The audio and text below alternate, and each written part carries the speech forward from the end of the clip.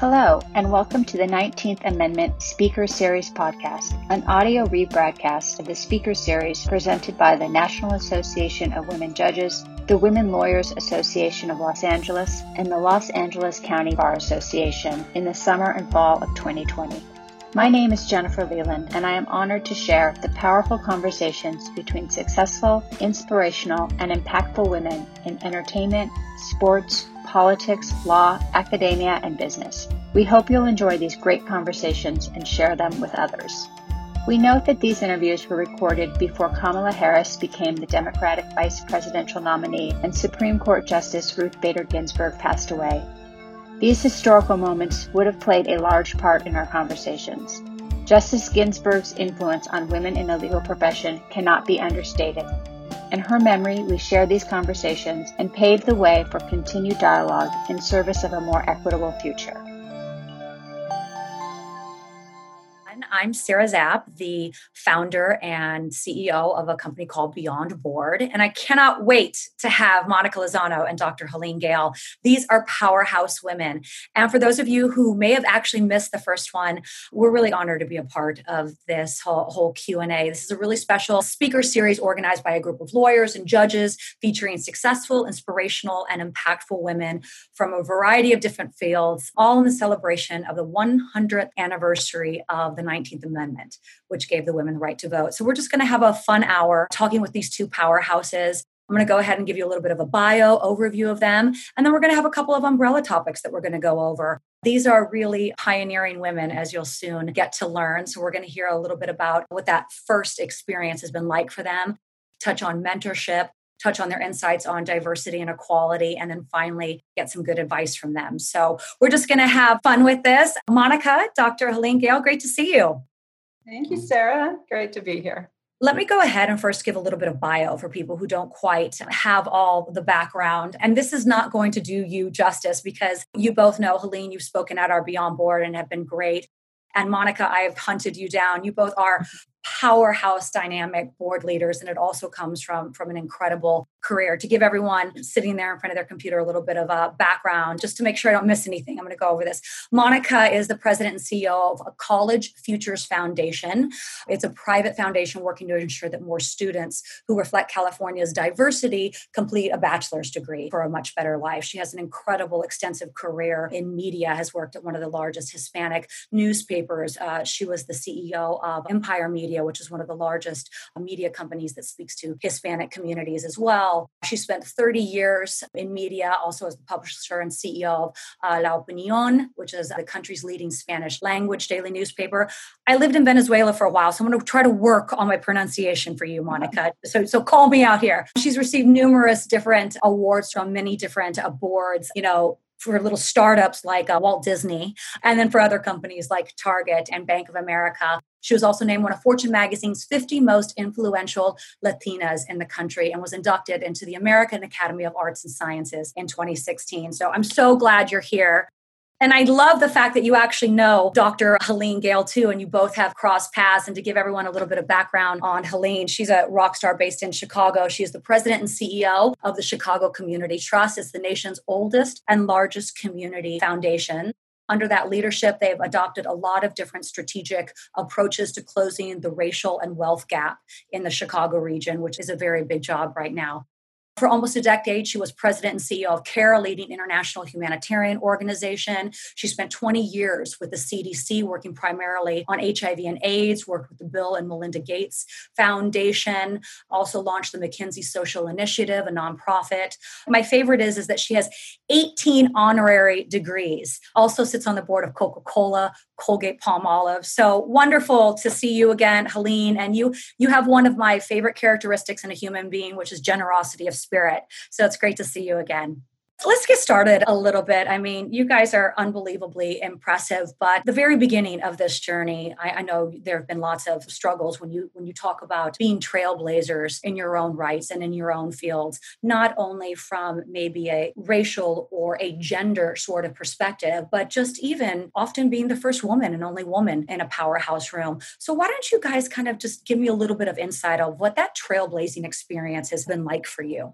First of all, I guess I never thought of myself as trying to be a trailblazer. I had a family that instilled in me that getting an education was incredibly important, and using that education in a way that could make a difference in the world was also important. And so those were the two things that I kind of thought about as I put together my career. And, I think the longer you're in your career, and if you are of the generation that both Monica and I are, by default, we ended up being the first in a lot of the things that we did. And, I am happy to say that I think I'm running out of being the first of whatever I am, because I think I don't see it as a badge of honor. I see it as something that says how much progress we need to continue to make. And so, when I think about the different arenas that I've been in, one, just as an example where I recognize how different I was from the rest of the people who I was working with, and that's in the global arena, both in my career in global health as well as global development.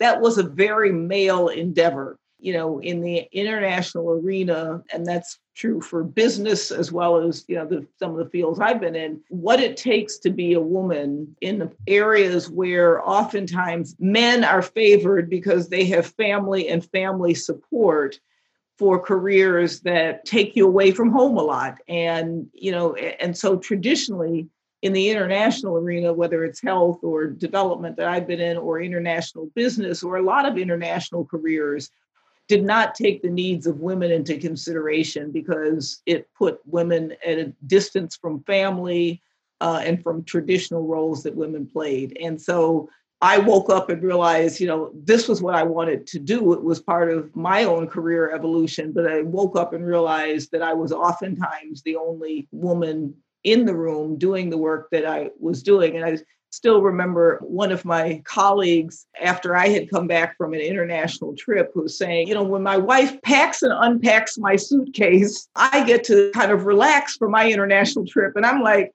well, my wife happens to be me, and I'm packing my own suitcase and washing my own clothes. I mean, that's a trivial example, but it is an example of how having the support that men often have in careers allows them to do things that oftentimes women don't. And I think how we start thinking about building those supports in, so when you are the only one in a field or you're trailblazing, you have the supports to be able to give of yourself to your career and your role, and not always having to think about all the support work that traditionally men have had women to do.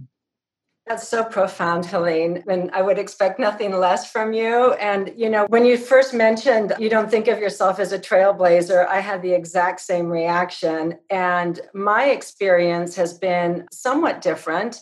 I actually had trailblazers that came before me. And I think back to my grandfather, who was the one who immigrated up from Mexico at the beginning of the last century, the early 1900s, and started a daily newspaper called La Opinión in Los Angeles in the 1920s.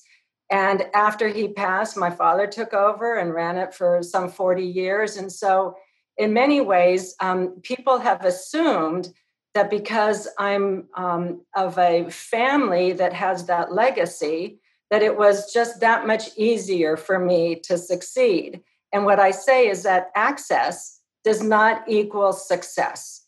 Even though somebody else opened a door, the ability to actually excel in that role is something that depends almost entirely on you. The supports that Helene was just talking about are so important. I know I had that in my career, raising 2 children, committing myself to a professional life that drove me because of what we were hoping to accomplish in terms of fulfilling a mission, being of service to a community, and using a business platform to be able to do that. Really just an extraordinary opportunity. But you succeed because you take advantage of that. And you excel because you come prepared every single day. And I remember one of my very first board opportunities was being asked to serve on the board of a very large, prestigious private university. And I wasn't an alum. I wasn't a major donor. I wasn't married to a major donor. There were no buildings named after me. But when they approached me It was because they understood that in order to be relevant to the community, they needed people in the boardroom that actually understood the dynamics of Southern California and could bring that into the boardroom to help them make decisions about how to serve students, how to serve community. And I remember walking into that room, I was the fourth woman, the first Latina. Private universities have very large boards, so I'm assuming there was probably 60 to 80 people in the room. And I had to just tell myself, Monica, there's a reason you were invited into the room. So find your voice and stand up and represent what you have to bring into this boardroom. It turned out to be one of the stepping stones that actually got me onto corporate boards, but it was really that affirmation that there's a reason why you were invited. So make sure that you show up and you deliver and find your voice, and that will open up opportunities for you. And I want to throw this out there to you guys. When you find yourself being the one that's not like the others in a room, whether it's because of gender, background, history, whatever it is, what approach do you take to elevate yourself and to build those bridges versus necessarily pushing on what the differences are, focusing more on, the whole or the similarity? Or do you not do that? Do you focus in specifically on your differences and make those known and make sure that becomes, an important part of your representation? I'm curious how you guys have done that. Yeah, I would just build on a point that Monica said. I think, remembering why you're there is critical because, I do bring something different because I'm a woman, because I'm African-American, because I've had global experiences, because I'm a physician by, whatever the reason is that I'm in the room and I'm different than others, that is important. And that's important to not let go of. At the same time, as you said, I think it's also important to be able to be that bridge because I don't want to be a one-note Charlie or one-note Jill or whatever, and only be raising those issues. So I think I've always felt I've got to make sure that I am totally competent on the core work. But in addition to the core work, I bring something different. If I'm not going to use that differentness, if you will, you might as well have a white man in my place. So I shouldn't be using my spot if I'm not also leading with the things that I think make the contribution from my experience. I think it's a bit of both, but not letting go of why are you there and what is it that you bring differently to, whatever the situation is. I totally agree with that, Helene. And Sarah, I'd also like to hear your thoughts about this because you've done so much work around board and board service. But once you say yes to an organization, you commit your time and your talents and your experience to an organization, it's because you want that organization to succeed. So alignment around the mission and the strategy and the long-term objectives is what you have to bring into that boardroom. So yes, understanding the totality of what they're hoping to accomplish. And then I have always sought out boards that were customer focused, right? That were customer facing, because that's really when you have to ask yourself, do I represent the totality of the universe that we are trying to attract? And that means, what is your marketing strategy? What's your outreach strategy? How are you communicating? Who are your messengers? Who are your influencers? And asking those questions about representation within your customer base helps the company actually make better decisions and puts them on a path to success. And so, yes, you bring that into the room, both because you want to nudge and encourage, better behaviors, additional commitments, but also because you're helping them understand that there's actually a business imperative associated with that. And companies today, as you well know, they are judged not just by the bottom line, but what kind of a community citizen are you? How invested are you in the betterment of our society? And those are going to be the winners over the long term. Yeah, it's interesting. We start to see whether first you started to see trends with the way that younger generations, millennials, Gen Zs would purchase their products. You also are starting to see that reflected in boards. People like Blackstone and saying, I want to invest in companies that don't at least have a woman on their board, seeing Goldman's push for IPOing any companies. So it's interesting from a consumer perspective and from a board perspective, all the way there, saying, no, we want to be a much more reflective society of who we are. And I think it's interesting to see how companies have evolved that way. You're both in some of the biggest companies, brands that are out there, Coca-Cola, Target, Bank of America, Colgate-Palmolive, between the two of you, Walt Disney, there's a lot that goes on behind the doors. And to push and make that cultural shift, that doesn't come all at once. How do you find your best approach when you see really a need for change and you're in such a powerful room?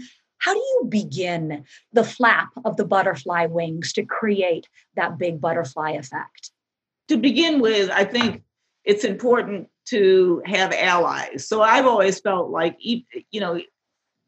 ideally, if you take the boardroom, it is great if the boardroom numbers are such that you have 3 or more women and 3 or more people of color, et cetera. I mean, it's nice if you have a board that is diverse, but if you don't, I think finding allies who can help you make your points for some of the things that are important for change. And I think having good arguments, understanding what is the business case, et cetera, all of those sort of things help you to be able to push change.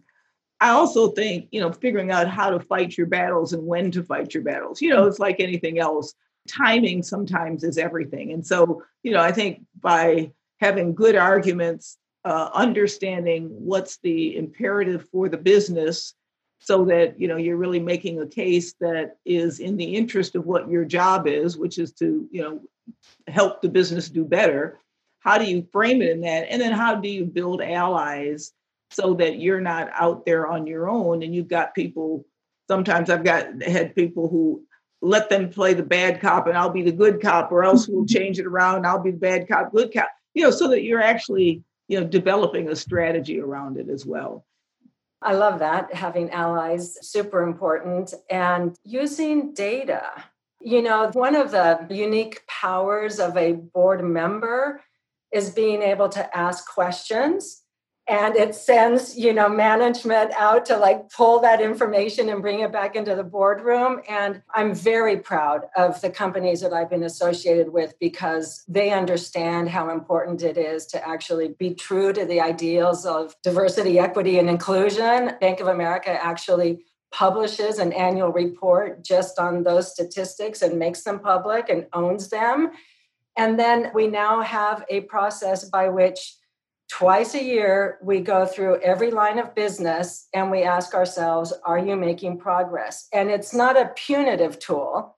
It does have some accountability tied into it, but it also says this matters and we are going to monitor and ensure the progress is made for all the reasons that Helene just stated. You succeed when, in fact, you have people around the table that help you make decisions because they actually represent the consumer that you're trying to attract. And the other piece I would just say about that is, ensuring that there is a talent development strategy so that the pipeline is constantly being filled and, you're very intentional about that. And then I think the last thing I would say is, when you're making decisions about, do you want to accept an offer to go on the board, your values have to be aligned with that of the CEO. And that's probably the most important thing is values alignment, because, not only should they say it, but they've got to demonstrate it. And that's what I know Helene is certainly a characteristic of hers. And I think it's important to remember that. Mm-hmm. Yeah, I hear that time and time again with different board members with public or private companies that, make sure you really know the culture and what they stand for, because you are tied to that, whether you like it or not. And it needs to really reflect who you are. I hear that so many times that it's interesting when they go in for the interviews, because it's a really different process. You're not interviewing for a job. It's a peer-to-peer opportunity. Some of the best questions I found that board members have asked have been about trying to really understand the ethics behind the leaders of the company and kind of the things that they like to read in between the lines to really kind of get a better idea of what's going on. I want to change the subject and move a little bit now to mentorship. It's interesting because we just got a young woman CEO on her first public board, and she was turning to some other more seasoned board members for their insight on how to take this. Because at 32, it's pretty young for your first public board position. And so she was really looking for some guidance. So I wanted to know, what has been your approach to mentorship? Did you actively seek out a mentor? Can we go back to what that experience was like for you and how they made a difference for you? People ask me that question all the time. And I must say, I don't think that I actually did have a formal mentor. Mentorship has become the thing these days. And so if you're 40 and younger, you were taught to go find a mentor. I had people who were probably more like sponsors than they were mentors. They were people who saw something in me and made sure they opened doors for me. And I think that sometimes is as important as mentorship. And then figuring out who do you kind of mix and match and take, people who I admired. I, spent time talking to them, getting advice, asking for input. But sometimes I think, figuring out, is it mentorship that you need? Is it sponsorship that you need? And how to make sure you seek those out for the differences that they are. When I look at the people who I think help me a lot, they are people who open doors for me. And then once I got through the doors, were always there for input if I needed it. I think that's very different than what people these days do, where they have a much more formal mentorship relationship where there is regular contact and they're helping them shape their career and they're thinking about things like that. So, I think both are valuable, but I think the big thing is making sure that you're finding people who you feel like they can give you good input in whatever that relationship is. And, for me, I've tried to now think about how I am mentoring and more intentionally mentoring others as well, because I think to me, that's an important role that I think I can play. It must be a generational thing, Helene, because I didn't have formal mentors either. There were certainly people that I turned to, asked for advice, consulted. They recognized something in me and helped shepherd me into, opportunities that opened other doors. I recall, multiple occasions just sitting down and brainstorming about, what decision I needed to make and what did they think, but it wasn't a formal mentorship. I do have a group of very dear girlfriends. We turn to each other. We're all professionals. We have all sort of made it. And it's important to have a place where you can just not be on, but be authentic, be real, expose your vulnerabilities, how you've been pained. It's not always perfect. And sometimes, you hit a wall that actually hurts. And you have to be able to talk about that with people and, share. So that has always been helpful to me as well. And the last thing I would say is I too am now becoming much more intentional. I just last week called up a search firm and said, I think I know someone who's ready. And would you please make time to put her in your Rolodex, interview her, identify some opportunities to get her into a board because I want her to be CEO ready. So I'm very deliberately thinking about how can I help open doors and nurture and advance other women, especially women of color at this moment. And I'm just going to throw this out there off the cuff. How do you feel about that quote? There's a special place in hell for women who don't know other women. Just wondering how you feel about that one. Who was that? Was that Margaret Thatcher? Madeleine Albright, maybe? Madeleine Albright uses it all the time. I don't know that she's the first one, but she loves that. And I would totally agree. I mean, I just think that I delight in having young women who I can see will be better than I am and will go further than I have. And at this point in my career, that's probably one of my greatest delights is to see, young, bright, and sometimes it's women, it's also young men, but it's this idea that, I've been very fortunate to have a good, fulfilling career. and make a difference. I want to see more people be able to do that. So I'm all about opening doors, and we shouldn't be seeing it as a competitive stance, like there can only be one of me in the room or something going to take away. The more women you bring in, the better I think we do. So, I mentioned B of A, and we just elected our 6th woman to the board. And we were talking at this, they do a global women's leadership thing. And I said, Catalyst says companies do better when there's 3. Imagine what happens when there's 6 women. So I completely agree with Helene. And I would add that I am so energized and motivated by today's young people. This is a generation that is going to demand change. They're going to advance change. They're going to, I really believe, make the world better. So it's not just about advancing women, but understanding how can you create opportunities for young leaders to end up, in the room and finding their voice and, challenging the way we've always done things. I just had a call this morning with one of our young Black female staff members, and we had a great conversation about what leadership means and how does she, in her role, recognize that, leadership sits at every level and you can seek out opportunities, you can raise your hand, you can say, I actually want to grow. And then it's up to us to part the waters and find ways for them to actually fulfill that aspiration. So I think we're in a great place. I love that, and they always say that the quickest way to get somewhere is to surround yourself with people who are already there, right? And to see and learn, I think, when people are trying to, get to a new position in their career or to change and evolve. I wanted your thoughts on this lifelong learner mentality and what you do to constantly keep yourself relevant, learning, engaged, because you're both in such, active roles with such important companies and organizations. And I think it's probably one of your gifts of why you've gotten to be where you're at, just from what I've seen of your curiosity and your constant interest in learning. What's your approach to that lifelong learning mentality? What works for you? How do you really embrace that, Helene? It embraces me because I am unable to say no, which gets me into doing a lot of things and then being forced, since I commit to these, to actually learn something so that I'm effective. I'm probably one of these folks who does best when I'm really busy and doing lots of things, because I love connecting the dots and seeing where one experience actually makes me better for the other one. So I tend to always have a pretty full portfolio of things, and that forces me to learn. I'm just the kind of person who learns by doing. And there are a lot of people who would prefer to take a course in something or read a lot of books.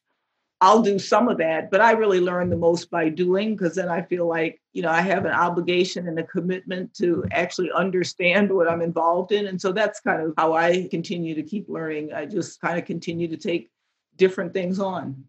Well, I do want to thank you real quick. When I came to you to take something on, you gave me some great insight and quotes for the latest Harvard Business Review article that I just wrote on the upside of virtual board meetings along with Keith Ferrazzi. And again, to your generosity of spirit, just constantly sharing what, kind of what you had seen. And I appreciated that. So thank you so much. What about you, Monica? And you're in the media, so you must have in your DNA, have that curiosity, always, asking questions and wanting to know. Yeah, I love that you actually use that word curiosity in tandem with learning, because that's it, right? It's being curious, constantly wanting to absorb more and more, and taking advantage of every opportunity that you have to actually learn from it. Of course, you prepare, you learn by doing, but in every situation that you find yourself in, whether it's at work, your professional life, a board, there is something to be learned through that experience, and understanding what it is that you can take with you that makes you more effective, better, more prepared, connecting the dots that Helene referred to. Let's not kid ourselves. It's time consuming, right? But if you love it, it's not a burden. It's just how you are and how you show up in the world.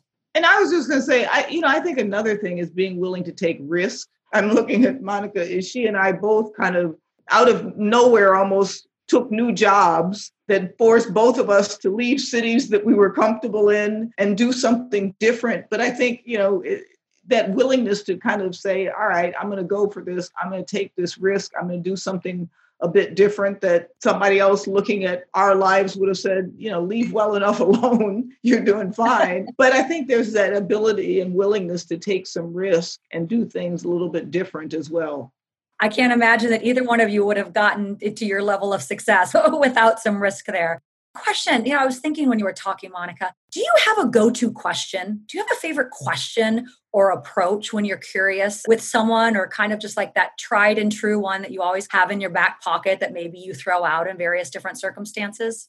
I don't have a favorite question, but Helene just mentioned the work that we do. And I obviously, coming out of business, have brought a different perspective to philanthropy. But the question that I'm driving home is it big enough? Is it aspirational enough? Is it transformational? Are we doing the most that we can with the resources that we have? Have we leveraged them in a way that actually delivers, punches above our weight? That's the question that I ask. And the other one is around adaptation, right? Change is constant. And so what used to work is not necessarily going to lead you into the future. And being in media, this, Sarah, I was just saying this the other day, it was, adapt or die, because we knew that, consumer habits were changing. Depending on a printed daily newspaper that, you closed production at a certain time, it got into a truck, it delivered in the morning, consumer habits changed. And so we needed to adapt the business model almost entirely. And so learning to get comfortable with change is the other thing. It's not a question, so I'm not answering your question, but it is an attitude about being aspirational, but you swing for the fence. That's what I bring, and what I encourage people to just think big. This is a moment in time, especially as Helene well knows with her work, this is a moment in time that requires us to not, quote unquote, recover, but to reimagine and reinvent. And to do that, you have to be willing to think in a very different way and behave in a very different way. What about you, Helene? I always like to ask questions around people's values and motivations, because I think you learn a lot by understanding why people do the things they do. I also, kind of to the point that Monica was saying about thinking big, I like to push people on impact. Does what you're talking about, asking me about, is it really going to move the needle? Is it really going to have impact? Or is it just taking up time? And really thinking about, is everything that you're doing in some ways aligned against what you're trying to accomplish, and being, pretty intentional about it. I think in a lot of the work that I've been involved in that has to do with social change and human good, oftentimes people can get so focused on the process and not keep focused on what's the actual goal, and are we actually moving the needle, and is it actually making a difference?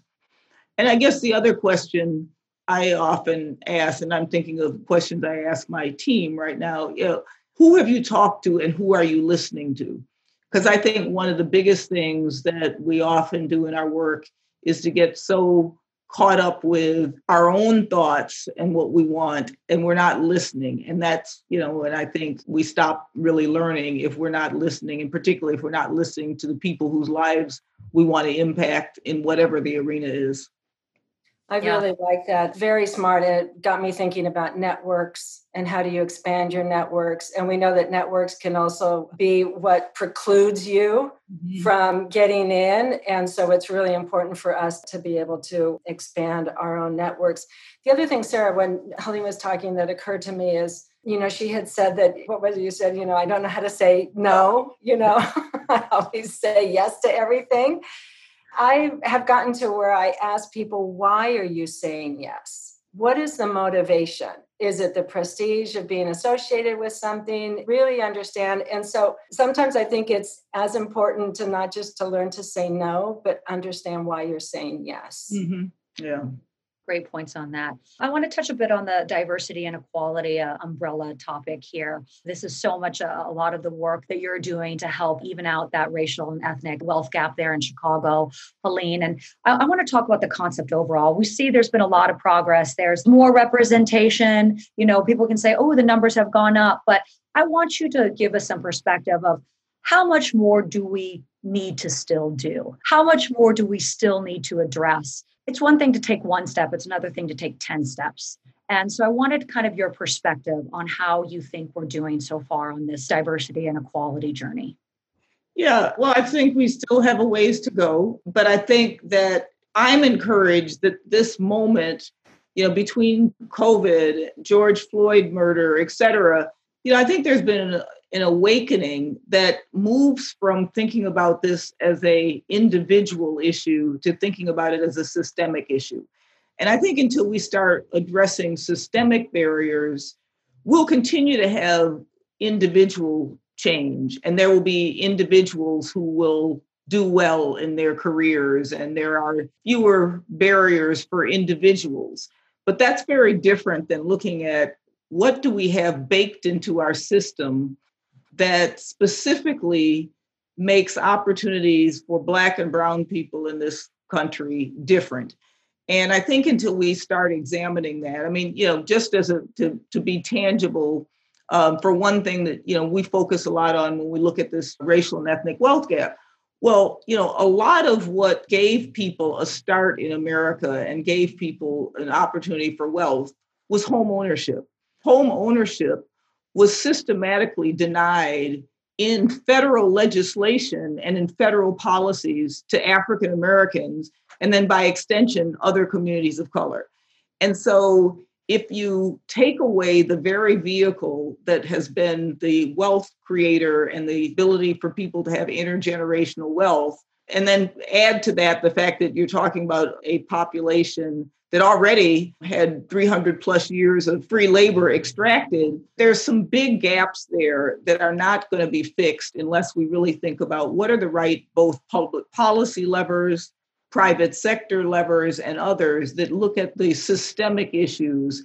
Aside from, yes, it's good to have individuals recognize their own challenges with whether or not they discriminate and all the rest of it. But I really want us to push for thinking broader about how we have systems change. I think until we do that, we're not going to really see change. And we'll continue to see what we've seen, which is, there are individuals who are doing better and better each generation. But that's really different than saying, how do we actually, in some more fundamental way, look at the barriers and look at what are the kinds of things that we need to do to erase those barriers?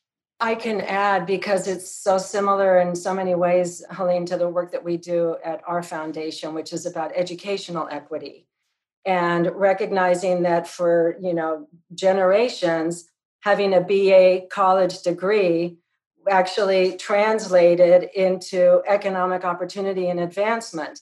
And when you have a state like California, where more than close to 50% of the population is of color, and yet less than 30% are actually making it through to BA completion, then the question becomes not about the individual, but what are the systemic structural barriers that preclude individuals from advancing, and then addressing those so that, in fact, at least you have an opportunity to succeed that is on par with everyone else. And it changes the conversation because it puts the burden on the institution as opposed to on the individual. And what we say to ourselves is, if you constructed a system of higher education that is now, hundreds of years old for a student that looked like X, and today our students look like Y, we need to reconstruct the system so that, in fact, it can operate in a way that actually meets the students where they are. And that's the kind of structural change that we're trying to advance. Again, it changes it from, quote unquote, blaming the victim to actually reflecting on what are the institutional practices that are barriers and hindrances. So let me push you both on this a little bit. What are your thoughts, advice to me, anyone as an individual, on how can I start to be a part of addressing those systemic issues? What can an individual do on their part to help change the system as a whole? What do those steps look like? What do those questions look like? What do those accountability factors look like? A first step is, I think, just getting educated. I thought of myself as relatively well informed about issues that have to do with race, racism, et cetera. But having gone on the journey that we took as a foundation, as we developed our strategy around closing the racial and ethnic wealth gap, I learned so much about our history, about how some of these systems were put in place, what some of the barriers really are. So I think first and foremost, I think people understand that because it's not taught in school. We don't get the kind of education that really looks at some of these difficult realities, but realities nonetheless that have led to inequities that we see today. So I think getting informed, because I think it's not just information for information's sake, but I think once you learn something, as they say, you can't unlearn it. And you will be different as a result of it, not you specifically, but one will be different as a result of it and will start seeing in their own life how they can put things into practice.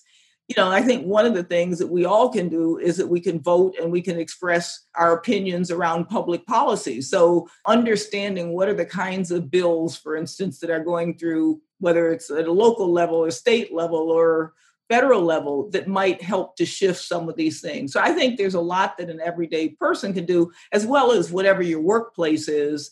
What are the things that you're doing within your workplace or that you could do differently? How does your company spend its dollars?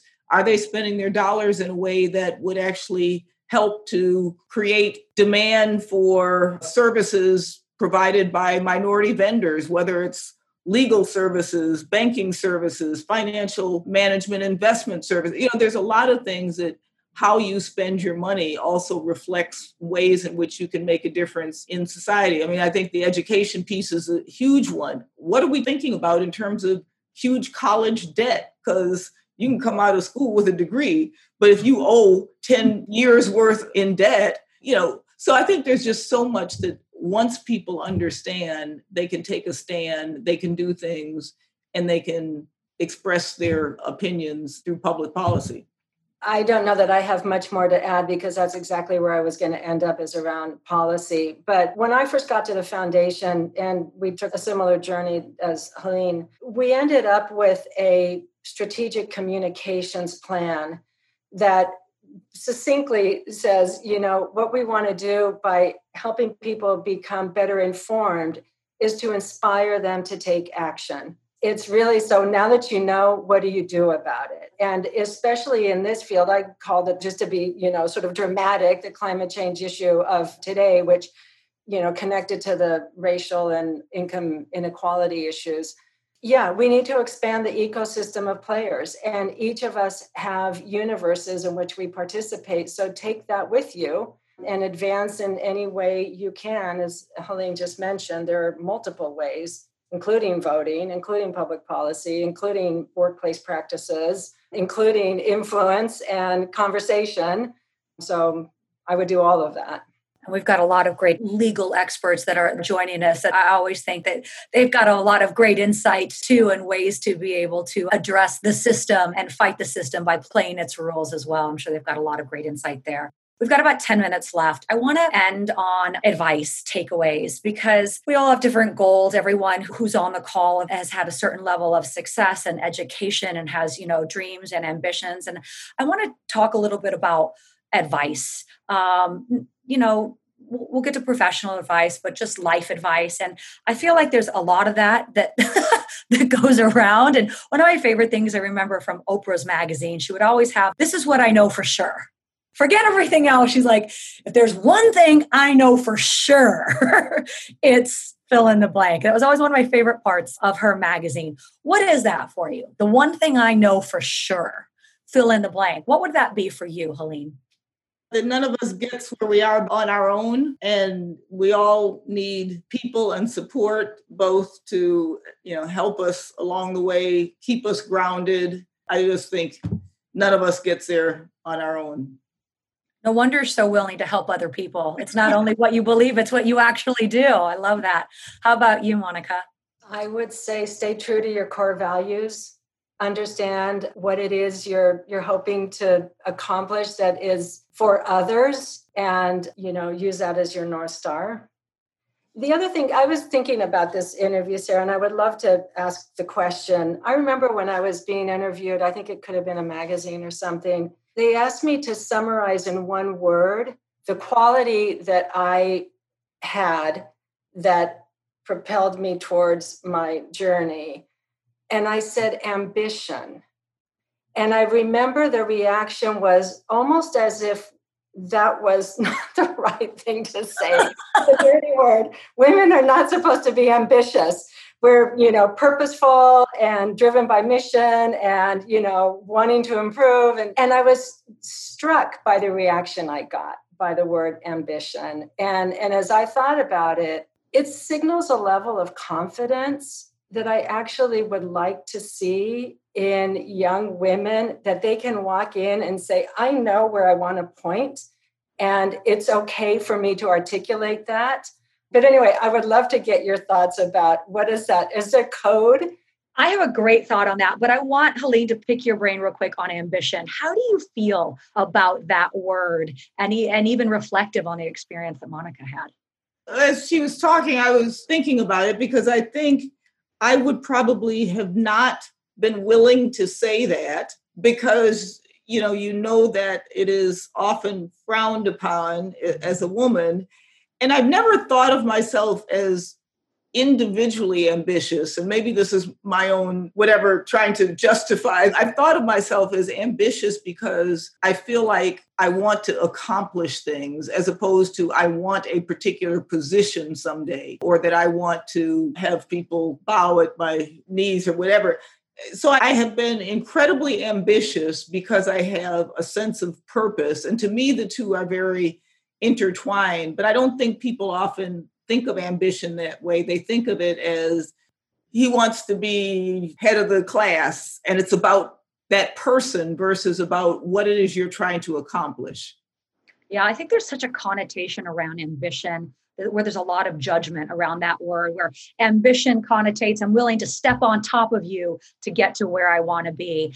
And I've always looked at ambition as knowing where I want to go. One of my friends, Mindy McKenzie, who's the Chief Performance Officer at Carlyle Group, she taught this to me. She said, know where you want to go, but be flexible how you get there. And that concept of being ambitious, but phrasing it in the, yes, I know where I want to go, but being willing to be flexible, many roads to Rome in how you get there, willing to take a non-traditional approach, willing to do what other people haven't done, or maybe looking like a different path. I always thought was a great way to approach the concept of ambition, yet be open to the opportunities and the unforeseen things that happen to come along in your life. I don't know how you feel about that. I would just say, just like the word leader and leadership used to make me uncomfortable, because the vision of what a leader was and how you were supposed to be a leader was not how I saw myself as a leader. So in the same way, I don't think we should shrink from the word ambition. I think we should reimagine ambition, if you will, so that it isn't seen as it needs to be somebody who steps over others to get where they're going. And I think we should, as women and people broadly, but particularly women who have a difficulty with it, or people having a difficulty with women being ambitious, we need to redefine ambition. We need to make it something that is not about bad behavior. It's about, as you said, knowing where you want to go, or feeling like that's how you drive your sense of purpose. So I don't want to shy away from the word. I want to own it and take it over and drive it for what I think it really means. I love that. And Monica, I'll let you have a word on that. Shelley Archambault, who's another big prominent board member on Verizon and Nordstrom, she has a new book out called Unapologetically Ambitious. I like how she's just owning that. And she also has such a giving, generous mentality to her leadership. Monica?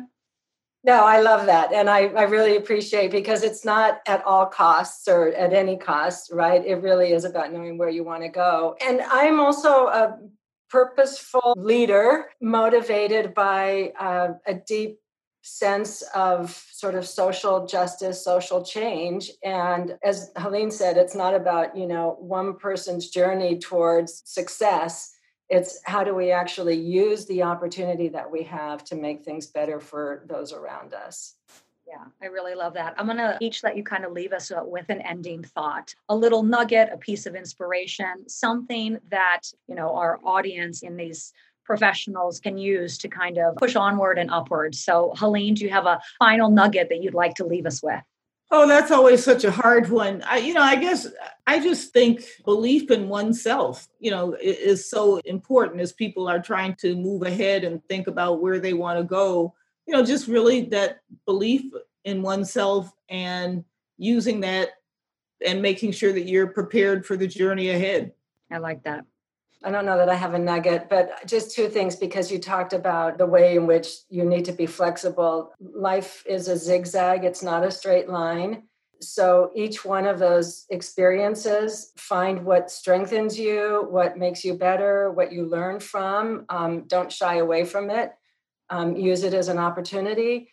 And the other thing, because my kids are here, they're in their 30s, so they're not kids, but they've heard me say this before. The one thing that follows you for your entire life is your reputation. So think about every decision you make and what is it about that will help not enhance your reputation for success, but that you'll feel good about in terms of your decision making. Well, you should both feel very good about that because, in my board world, and I get to work with a lot of great board members and leaders and executives, and both of your names have come up multiple different times with great respect and admiration. So, Dr. Helene Gayle, thank you so much for joining us and all your work that you do there at the Chicago Community Trust. Monica Lozano, I am so happy to finally get a chance to connect with you and all your work there at College Futures Foundation. You're both really wonderful. And I'm not just saying that because I'm moderating, but because I've heard you both and had a chance to speak with you both. So thank you so much. And thank you for everybody joining. This is a great speaker series with more successful and inspirational women. Thank you so much, everyone. Have a wonderful day. Thanks for uniting us. We hope you enjoyed this discussion. Please subscribe to receive future episodes and please share with colleagues and loved ones. You can learn more about this series at lacba.org/podcasts. Thank you to the Planning Committee, the Honorable Nicole Bershon, the Honorable Michelle Williams-Court, Julie Gerchik, a partner at Glazer Weil LLP, the Honorable Samantha Jessner, the Honorable Serena Murillo, the Honorable Elizabeth White, and the Honorable Amy Yerke. We are grateful to Cecilia Gomez and Tom Walsh from LACBA for their hard work supporting the speaker series and to Lynn Florin for producing the podcast.